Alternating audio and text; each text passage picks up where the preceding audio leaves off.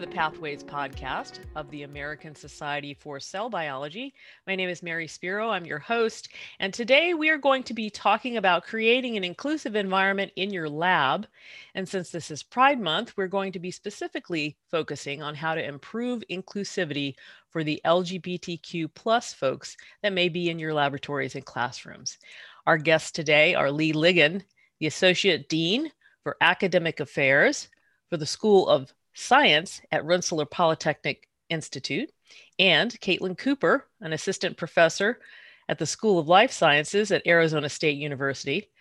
Both Lee and Caitlin are on the LGBTQ committee, and Lee is also the co-chair of the Public Information Committee for ASCB.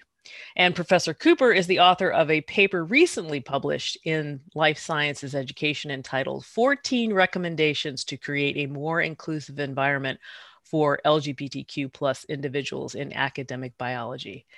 Welcome. Thank you for having us. So why do we need to be concerned about creating an inclusive environment for LGBTQ people in our labs and classrooms? What are some of the specific concerns of that community?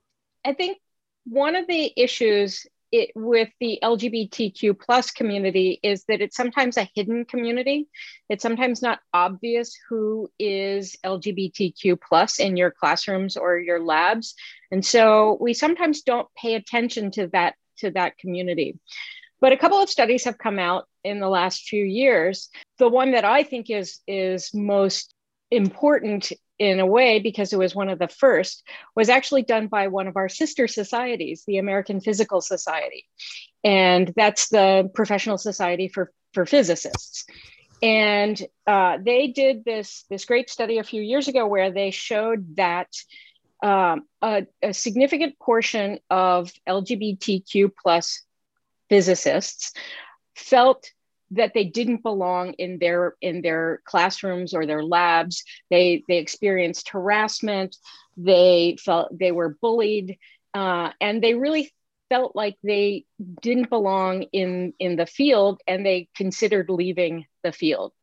And this finding has been replicated in a couple of other studies with a broader community of scientists. And what this suggests to us is that if people don't feel like they belong in a field, then they're more likely to leave it. If they don't feel a sense of inclusion or belonging in that particular society or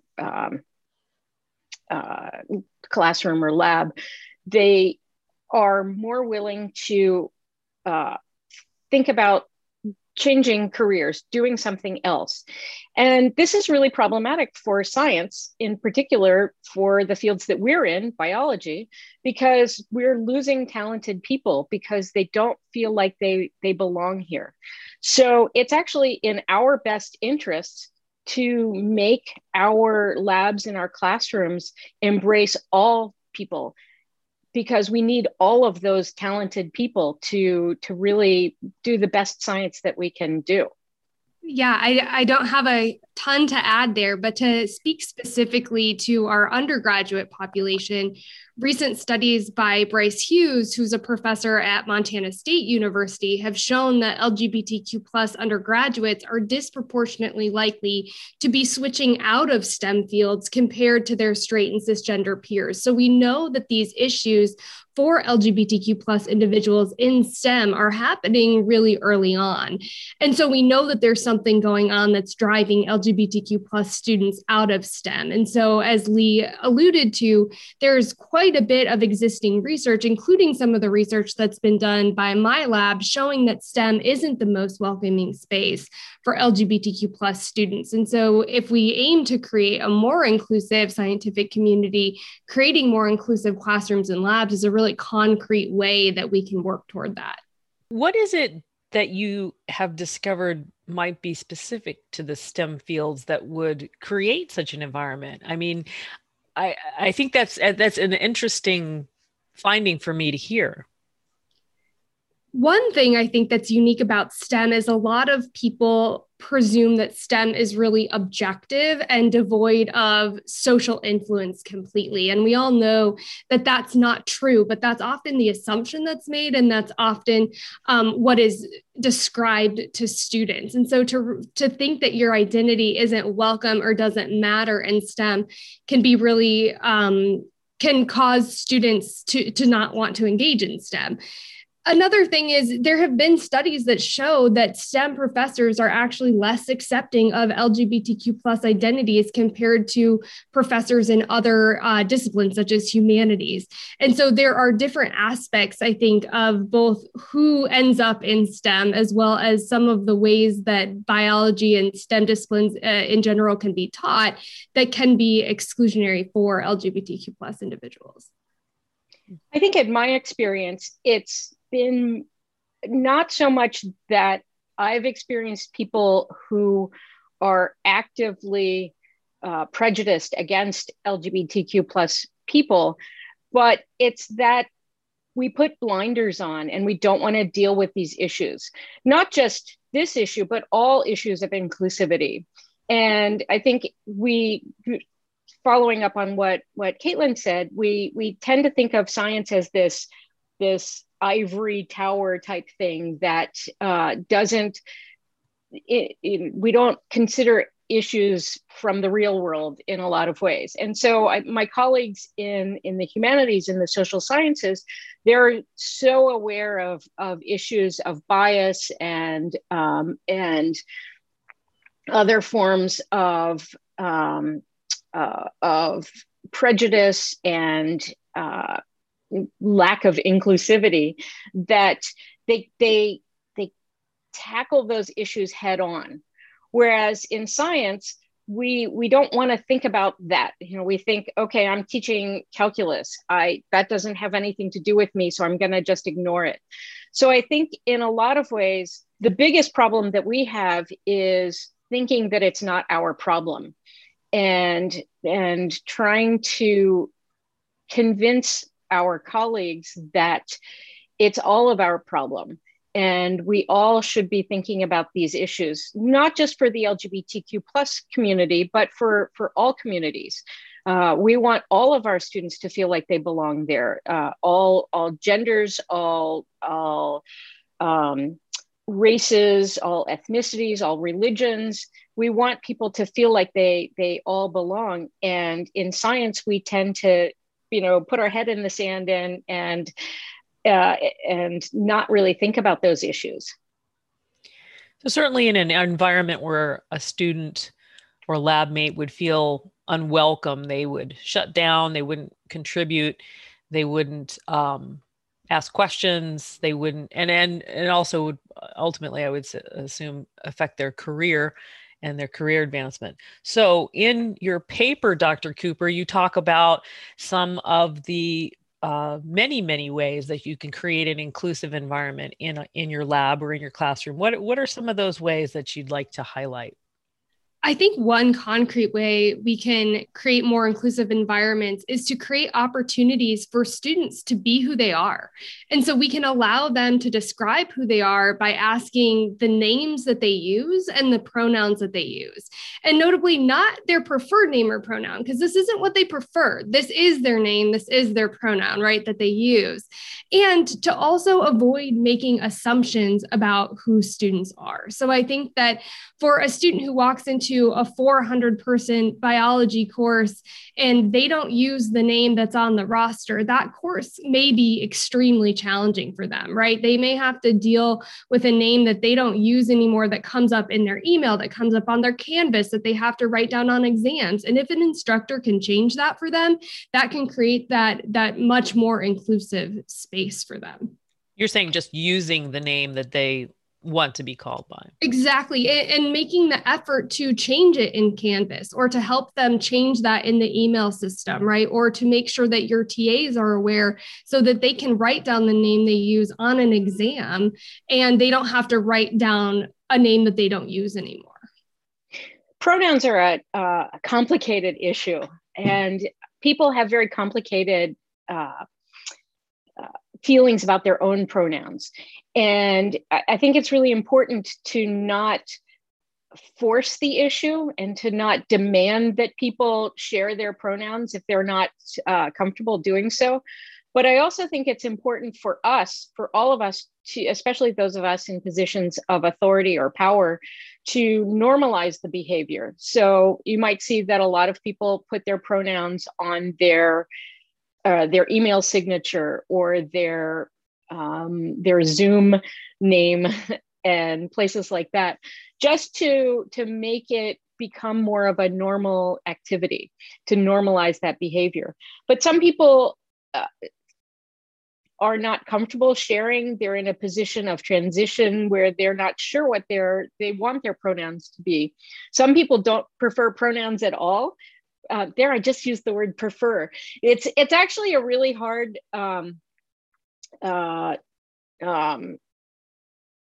concept for a lot of people. I have a colleague who doesn't choose to use pronouns at all, and it's actually kind of challenging for referring to this person in emails and things like that. But that is that person's choice. But it's our responsibility to adapt to what they want. Yeah, I often find that if I'm in a situation where I'm not sure what a person's pronoun is and I don't have the opportunity to ask that, I just use the name they've given me, and I just use it again and again with no pronouns whatsoever. What are some of the other things? I mean, you mentioned things, Dr. Cooper, you mentioned things, like being careful about pop culture references and jokes and assuming maybe how a person spends their time outside of classroom. I mean, some of those things I think also would probably be very problematic areas that an instructor or a lab leader they would want to avoid those anyway. Absolutely. Yeah, I think that humor is really an interesting topic. My lab has shown that humor is widely accepted by students, and students really love when instructors use humor unless that humor is offensive. And any humor about identity groups is going to be potentially offensive to not only that identity group, but other minoritized identities. And so I think that, we can all reflect and maybe say, oh, well, I don't tell jokes that are really, really offensive, but maybe you have, right? Did you joke about Donald Trump? Did you joke about Republicans? Did you joke about religion, right? There are some things that may be more acceptable to joke about within academia, and you don't realize that you still may be offending particular students. And so I think that just being really conscientious of how you're integrating humor into your classroom is an important place to start. And like I said, I'm a huge advocate for using humor in the classroom. I think it can be a really powerful way to build community and to help students learn. But I think we need to be really thoughtful about what we're joking about.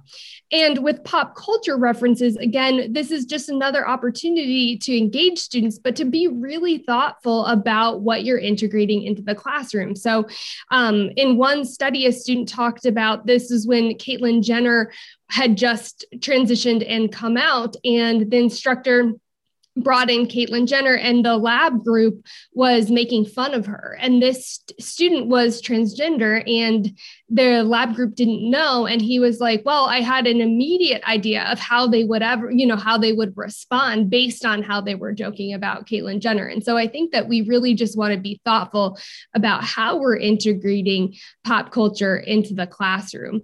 That being said, as we're constructing our classrooms, we want to give really powerful and positive examples of the LGBTQ plus community. So integrating LGBTQ plus scientists and highlighting their work can be a really powerful experience for our LGBTQ plus students, because most of our students don't actually know any LGBTQ plus scientists, which really takes us back. But as Lee alluded to, this is a concealable, stigmatized identity, right? For a lot of individuals, people don't know they're gay unless they come out and say, I identify as a member of the LGBTQ plus community. So it's very possible that students have LGBTQ plus instructors that they don't know know about. And so highlighting either yourself as a role model, if you're safe and comfortable doing so, if you're a member of this community, or highlighting other LGBTQ plus scientists can be a really powerful way to create, again, a more inclusive classroom. That's actually one of the things that the ASCB LGBTQ plus committee, which used to be the task force, started with. We wanted to highlight out LGBTQ plus speakers, scientific speakers at the annual meeting. And we've been doing this since, I think, 2014. And we've had some really great speakers over the last few years. And it's that session has been really exciting because people come for the science, and then we talk about LGBTQ plus issues, and they're like, oh, what is this all about? But we do it to highlight that we are all scientists also. And I have to say that I actually met Lee through one of these sessions, and I had the opportunity to go to this session. And I was at the very beginning of my graduate career and very uncomfortable with my identity. So I identify as gay, and I was very much in a period of not really comfortable being out. And I remember just being in this room of scientists who all identified as being LGBTQ plus. And I don't think I had ever been in a room of that many LGBTQ plus people. And then on top of that we all shared this love for science. It was a really incredible experience. And so I really credit ASCB for making this effort really quite early on to create this community of scientists who either identify or support, this identity, and showing some of the phenomenal science that's been done. So hats off to Lee and this committee, because I think that they've done a fantastic job. We'll return to the Pathways podcast after these brief announcements. Here's what's happening this month at the American Society for Cell Biology. Our annual meeting, Cell Bio Virtual 2021, will be here before you know it, and the abstract submission portal is open. Find out everything you need to know about our second online meeting at ascb.org/cellbio 2021. Would you like to receive up to $1,000 to promote your science outreach project? Apply for a Compass Outreach Grant by June 11th. Visit ascb.org and search the Grants and Awards tab to apply. Do you know FRED? That's our Faculty, Research, Education, Development Mentoring program, that is. Apply to this summer program and learn how to write successful grants. The application deadline is July 9th. Go to ascb.org and find more information under our Career Development tab. And finally, is it time to update your resume or CV? Free review of your CV, resume, and cover letter is just one of the many benefits of membership in the American Society for Cell Biology. Look under the Career Development tab on our website for more information. That's all for now. Let's get back to the show.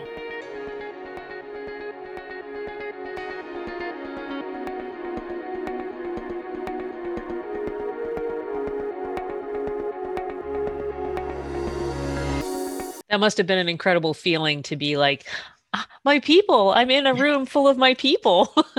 It was, and it's just been really fun to get to be a part of this committee and watch it grow. But I think that ASCB does an absolutely incredible job, particularly with their conferences. And Lee, I think that you could speak to things like, the opportunity to write down your pronouns, the rainbow flag. There are a lot of decisions that ASCB has made as part of this conference that, as kind of an outsider in the beginning, I immediately felt included and immediately could spot people who supported the LGBTQ plus identity, which again, I think is a really important way to support our students. Overtly supporting the LGBTQ plus community is one of the most powerful things you can do as an instructor and as a leader of the lab. So whether you include an accepting statement on your syllabus or on your website, or you post something on the front of your lab door or on your office door, these are all ways that people can see really quickly that this is a safe space for them, or this is a person that respects their identity. And so,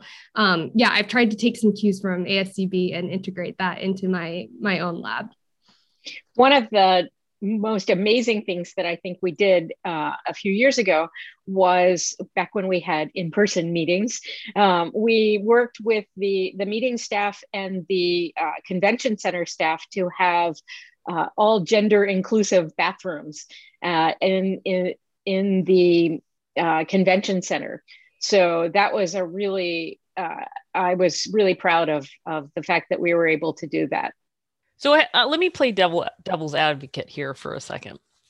For example, you're a professor who you've been around for a while, and you don't necessarily, maybe your religion or whatever makes it so that you are not accepting toward people in the LGBTQ plus community, and you have a classroom full of students. What do you do? How does the student work with that person, and how can the professor work with their students? I mean, it's a mutual respect, it's professionalism, but you're going to run into people who just are like, well, I don't believe in this sort of lifestyle, quote unquote lifestyle. I think that I think you hit on the most important thing is, as a professor or a lab PI, or really anybody who works with other people in general, I think the most important thing is that we all should be treating each other with respect and professionalism. And if you have personal views that disagree with something that another person says, does, whatever, you should still be able to rise above that and treat other people with respect. One of the things that I try to emphasize now, not something that I used to do, but it's something that I've tried to incorporate into my teaching, my administrative work, is to recognize that we all have multiple aspects of our identity. And those multiple aspects of our identity all contribute to who we are. And we all need to recognize that each person is not just one thing. I am a lesbian, but I am not just a lesbian. I'm a cell biologist, but I am not just a cell biologist. I'm an academic administrator, but I am not just that. I mean, I am the combination of all of these things that intersect in interesting ways. And all of our students are the same way. All of our colleagues are the same way. And I think that if we can recognize that, then it helps us to become more accepting of the differences between us. And I hope to embrace the differences between us. I think those differences are actually what make us a creative community. It's those areas of friction that lead to new things. To build on that, I would say that, when people come into our labs, regardless of what our personal belief system is, I think that many of us agree that more diverse groups do better science.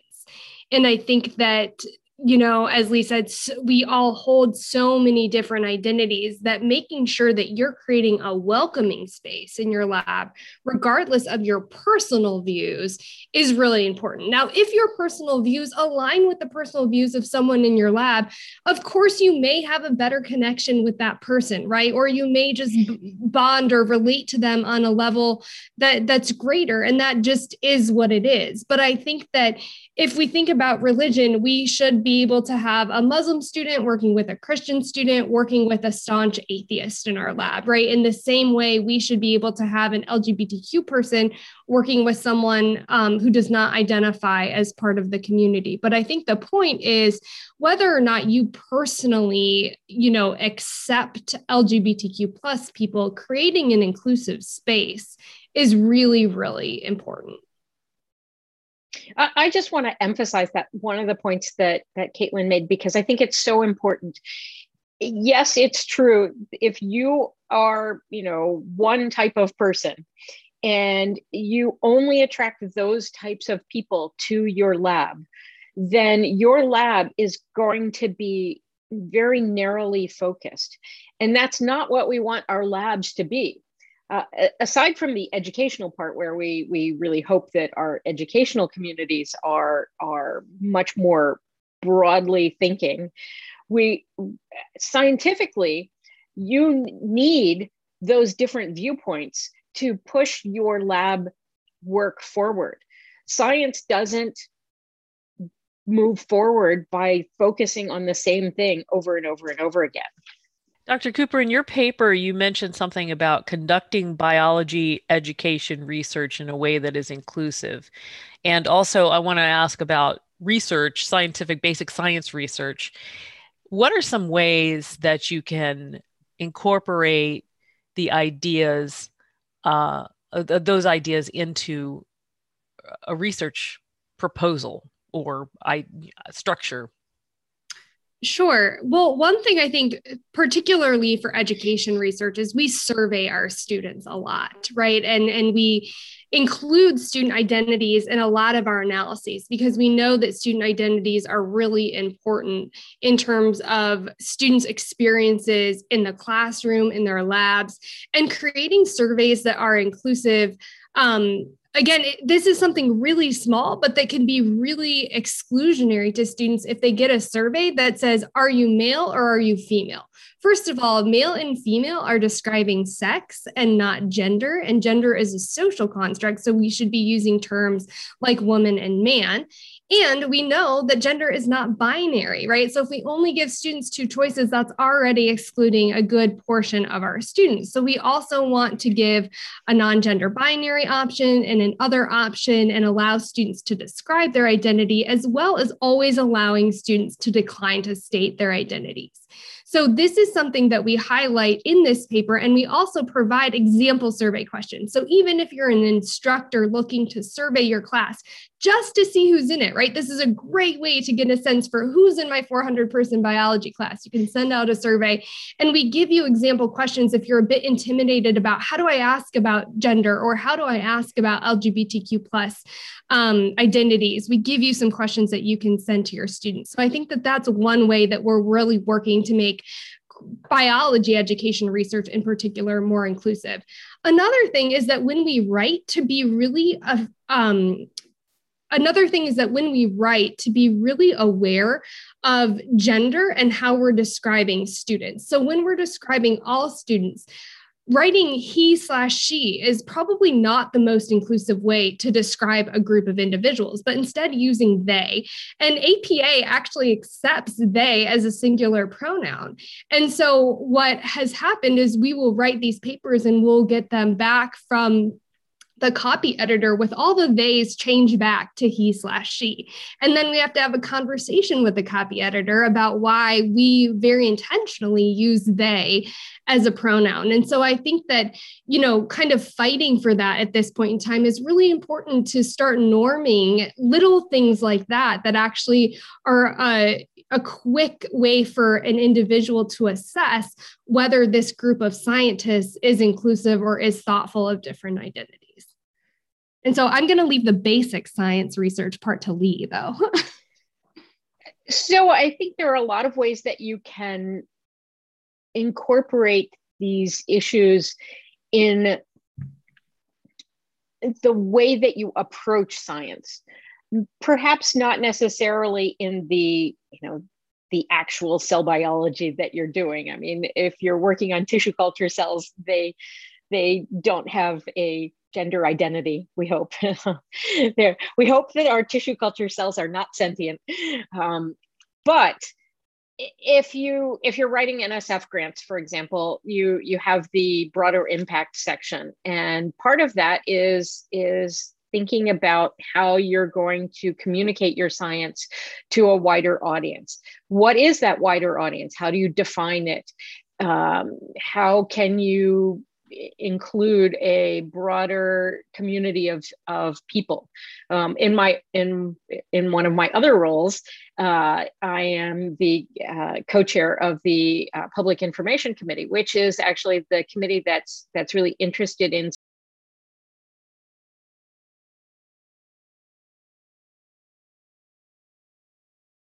scientific outreach and communication.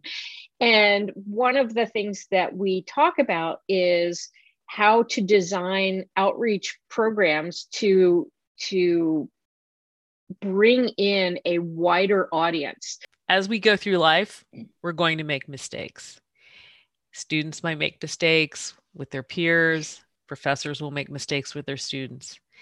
What are some ways that you can use these mistakes as a teachable moment? For example, earlier I used the term quote unquote lifestyle when I know that your sexual orientation is not a lifestyle choice, it's not a preference, it is who you are. But I use that on purpose. But, someone may say that, someone may say, well, that's just your sexual preference, or that's, you choose to be this way or that way. Or you're confused, or they could say many number of things. Like, how do we use these mistakes, these situations as teachable moments, as ways to bring people together? Absolutely. I think the first thing to recognize is that we all make mistakes, right? Members of the LGBTQ plus community make mistakes about people with their own identities and people with different identities. So mistakes are okay. But I think the important aspect is to do the internal work. So if you misgender somebody, you need to apologize, but then you need to go back and do the internal work so that you make sure that doesn't happen again. And that's exactly what I think that the most important thing to do is, familiarize yourself with terms, or just take those steps so that you make sure you're not repeating the same mistake. And another important thing is, don't overly apologize so that you're putting the burden back on the individual who you've harmed, because they don't need to feel, any guilt about your mistake. And so just quickly apologizing, moving on, and then doing that internal work is one of the most powerful things that we can do when we make a mistake. The other thing is, when other people make mistakes, it's important to not make them feel really bad for making a mistake. Just to gently correct and move on. As Caitlin said, I think it's really important to normalize this behavior, to say that we all make mistakes, none of us are perfect, and we make gentle corrections either to ourselves or to other people. We apologize if necessary, and we move on. Well, that's a great place, I think, to maybe wrap this up. Are there any other points or ideas that you'd like to share with the ASCB community and whoever else is listening to this podcast? Hopefully more than just a handful of people. I think we covered a lot of material, and I'm not sure I have a lot more to say. I would like to just end by wrapping a lot of the things that we said up in a small package, which is that I think it's really important that we create spaces in our communities, in our lives, in our classrooms, in our labs, where all people feel like they belong there and they feel like they are in a position to succeed. If they do the work and they put in what they need to do, they can succeed. And we value and respect all of those people in those environments, and we embrace all of the differences between us. That was beautifully said. I have nothing to add. Well, thanks, Dr. Cooper and Dr. Ligon. Thanks for being with me this month. Thank you for having me. Thank you for having us. The Pathways Podcast is a production of the American Society for Cell Biology. Thank you for listening.